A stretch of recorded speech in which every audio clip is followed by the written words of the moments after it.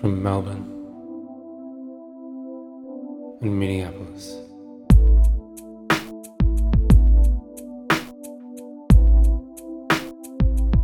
This is for Christ's sake.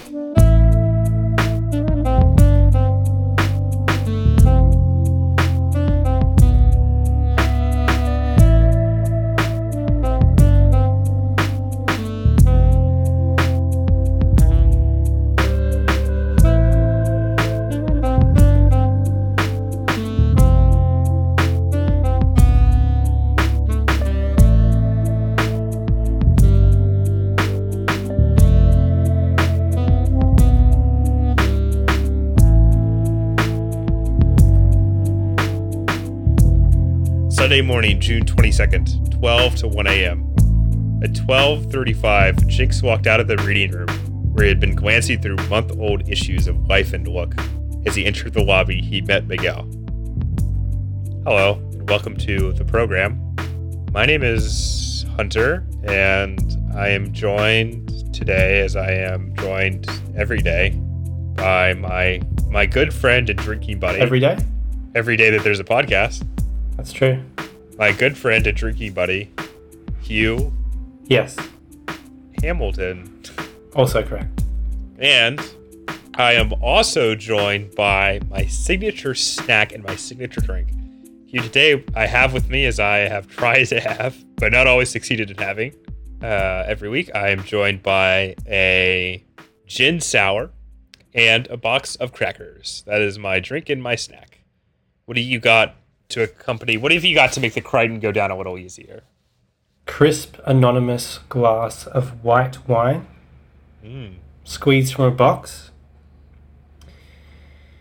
And a delicate wooden bowl full of banana cream biscuits.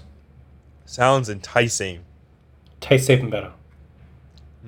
Well, let's not dilly-dally and shilly-shally, shall we? Not shally, dilly-dally? We shall neither dilly nor dally today, Nor shilly, nor shally?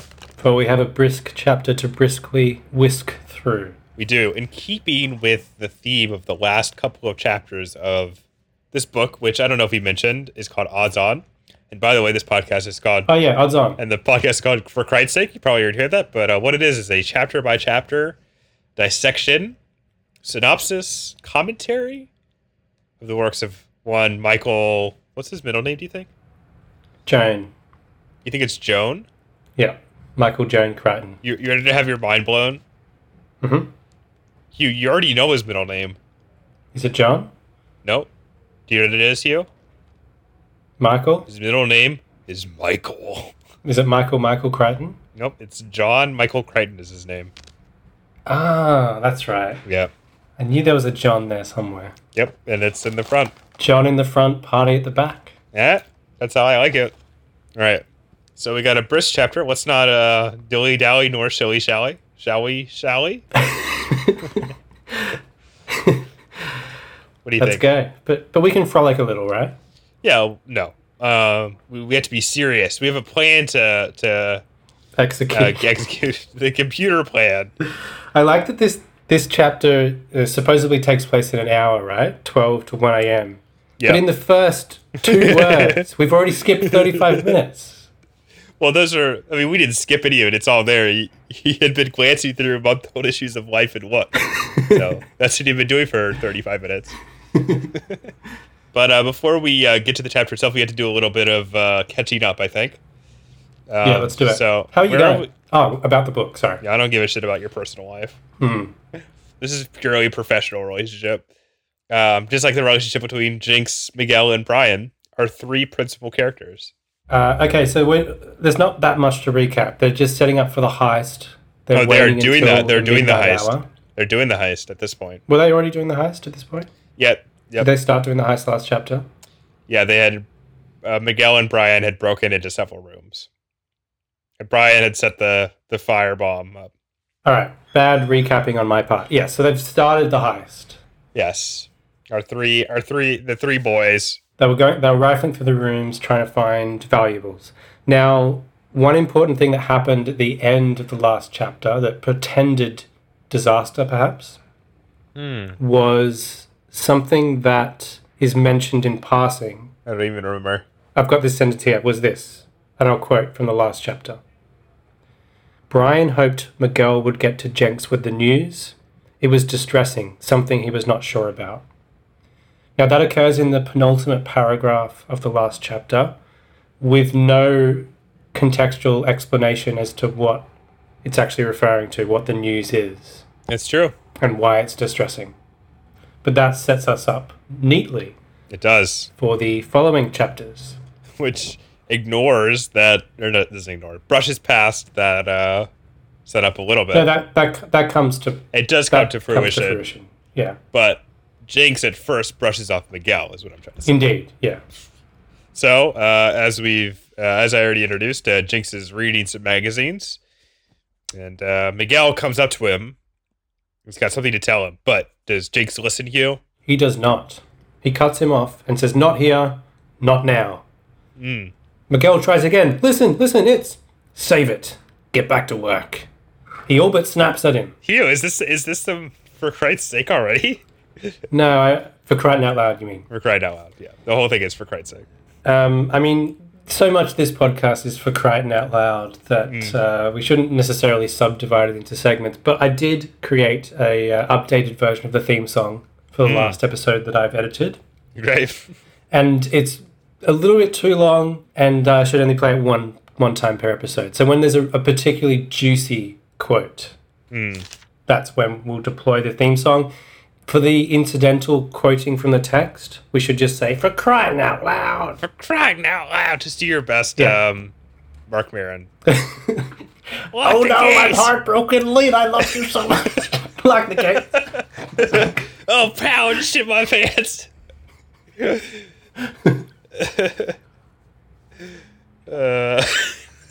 So tasteless. What are you talking about? All I can taste is delicious banana cream. Anyway, back to the topic at hand. So there wasn't a lot of for crying out loud in this chapter, I must say. Not in this chapter, no.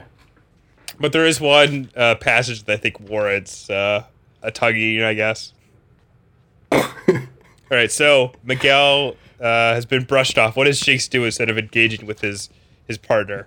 He has a conversation with the doorman. About how shitty the hotel is. Yeah, well, that's the doorman's side of the conversation. He's complaining about the facilities.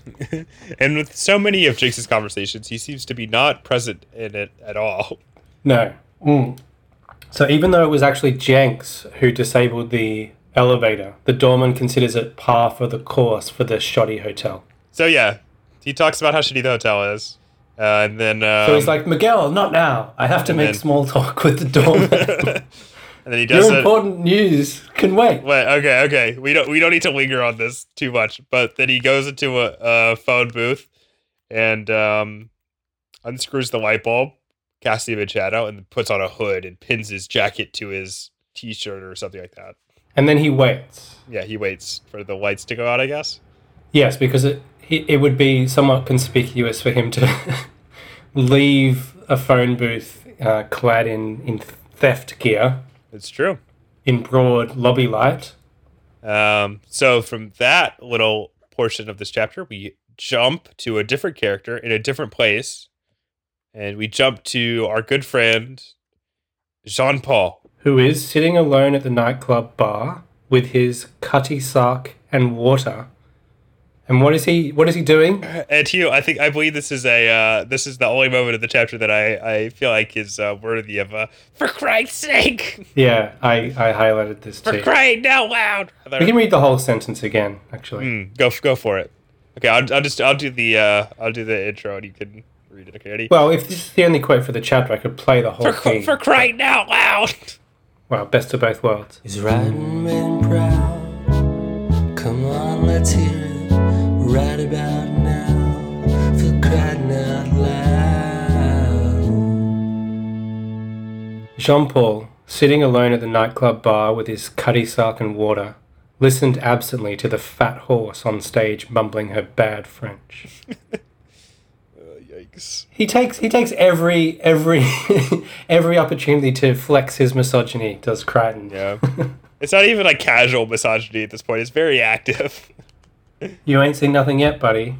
I don't know what you're talking about, but we're not going to talk about that in this episode. We're talking about it in the next episode. Don't cross their wires, bro. I'm teasing them. Teasing them for a whole span of days after this one. We're mixing pain and pleasure. Oh boy. Okay.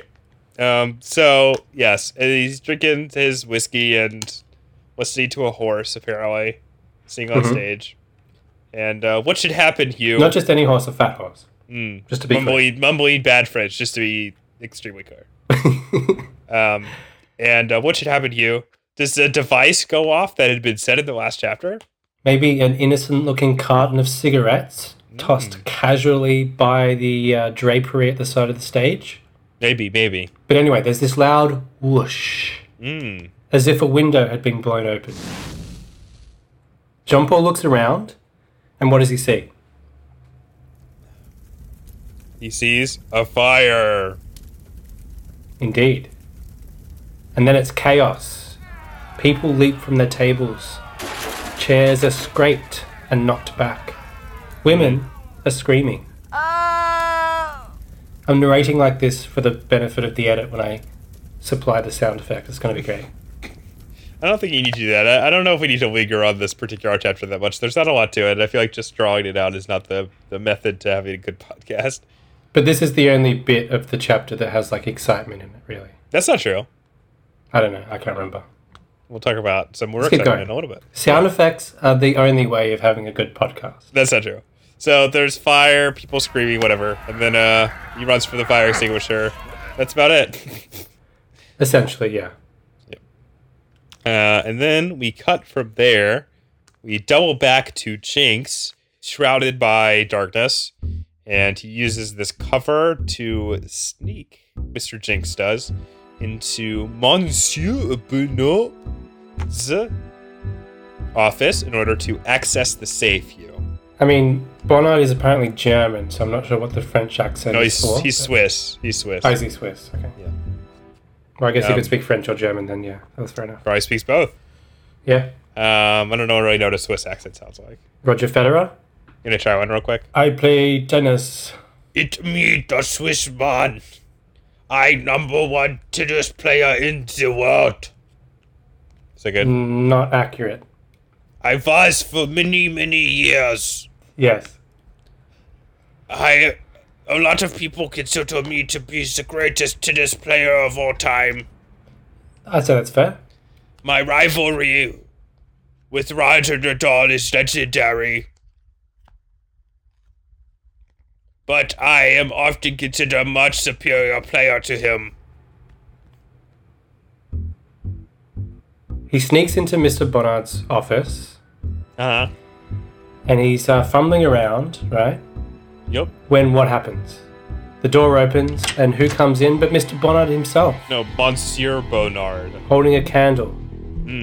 And thinking quickly, Jenks jumps into a closet or something. He rolls for Cupboard? stealth. I think he just goes into a closet. Yeah, let's say a closet. Yeah, he moved behind the desk and opened the closet door. There you go. There we go. So he goes in the closet. Mr. Bonnard locates 2 flashlights. He shines one suspiciously around the room at one point, but finds nothing, and then exits. And Jenks is like, oh, that was a close one. Jumps out of the closet, gets to work on the safe.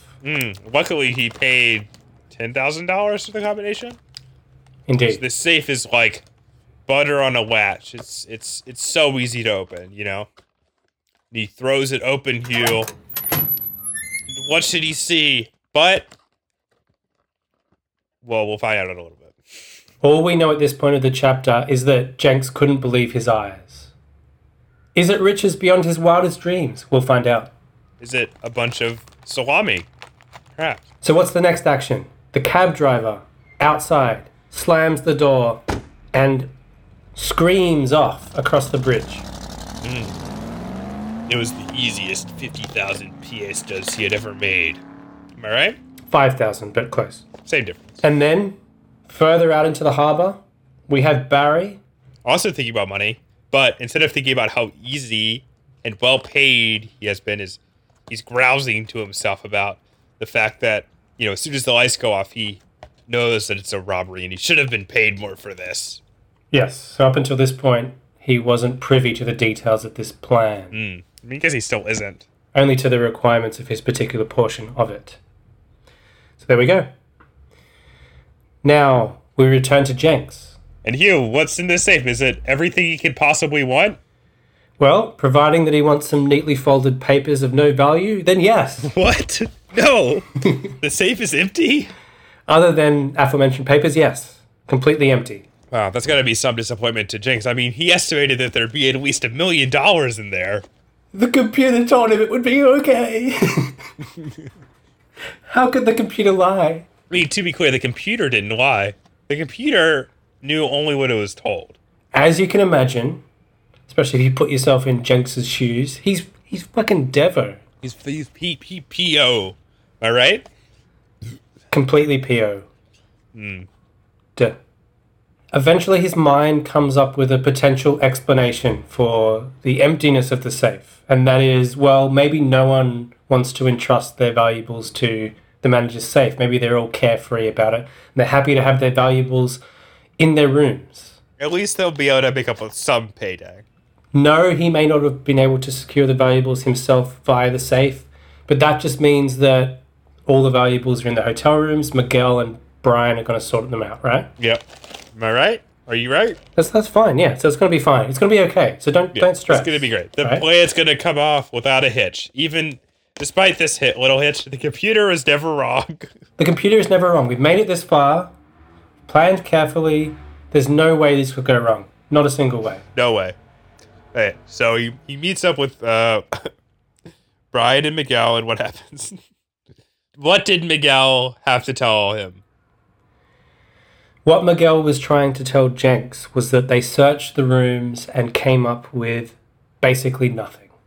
The total that they actually managed to scrounge together was a mere $200 in checks and bills. But that's so little compared to how much Jinx invested in this plot. I know, and Miguel and Brian were having sort of a parallel experience. They were saying, well, there's nothing in the rooms. All the valuables must be in the safe. So Jenks is going to get all the valuables that way. But so we get this collision of disappointments. What is the only conclusion that someone who possesses a mighty intellect on the level of Jinx's could come to, Hugh? Jenks's conclusion is, and I quote, "Somebody's beaten us to it. We've been robbed!" Which is, that's an ironic thing for a potential robber to say, right? Is it not? It is. And then the bridge explodes. Then the bridge explodes. Add in a bridge explosion sound effect. And that's all he wrote, folks. That's it. A kind of brief chapter, but he promised that next week we got a fat one for you. Am I right? Got a fat horse mumbling in bad French for you. So this was a brief chapter, but it did contain quite the revelation, did it not? It contained more interesting detail than the last 6 or 7 chapters, I think. I do like the fact that because the novel has been so drawn out up until this point, that we do kind of share Jenks's disappointment. Yeah. Like we've plowed through all these ludicrous sex scenes and filler chapters just to get to this empty safe. It's true. So it's true. That that's a sign of authorial genius. Yeah. That's how I describe this.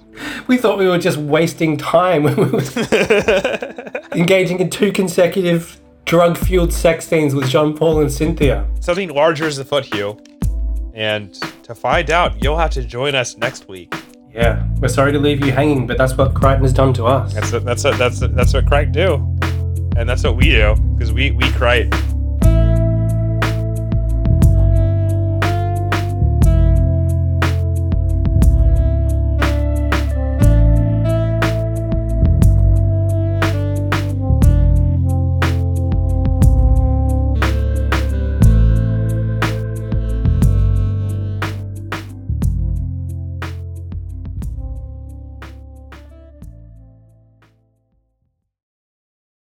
of brown hole.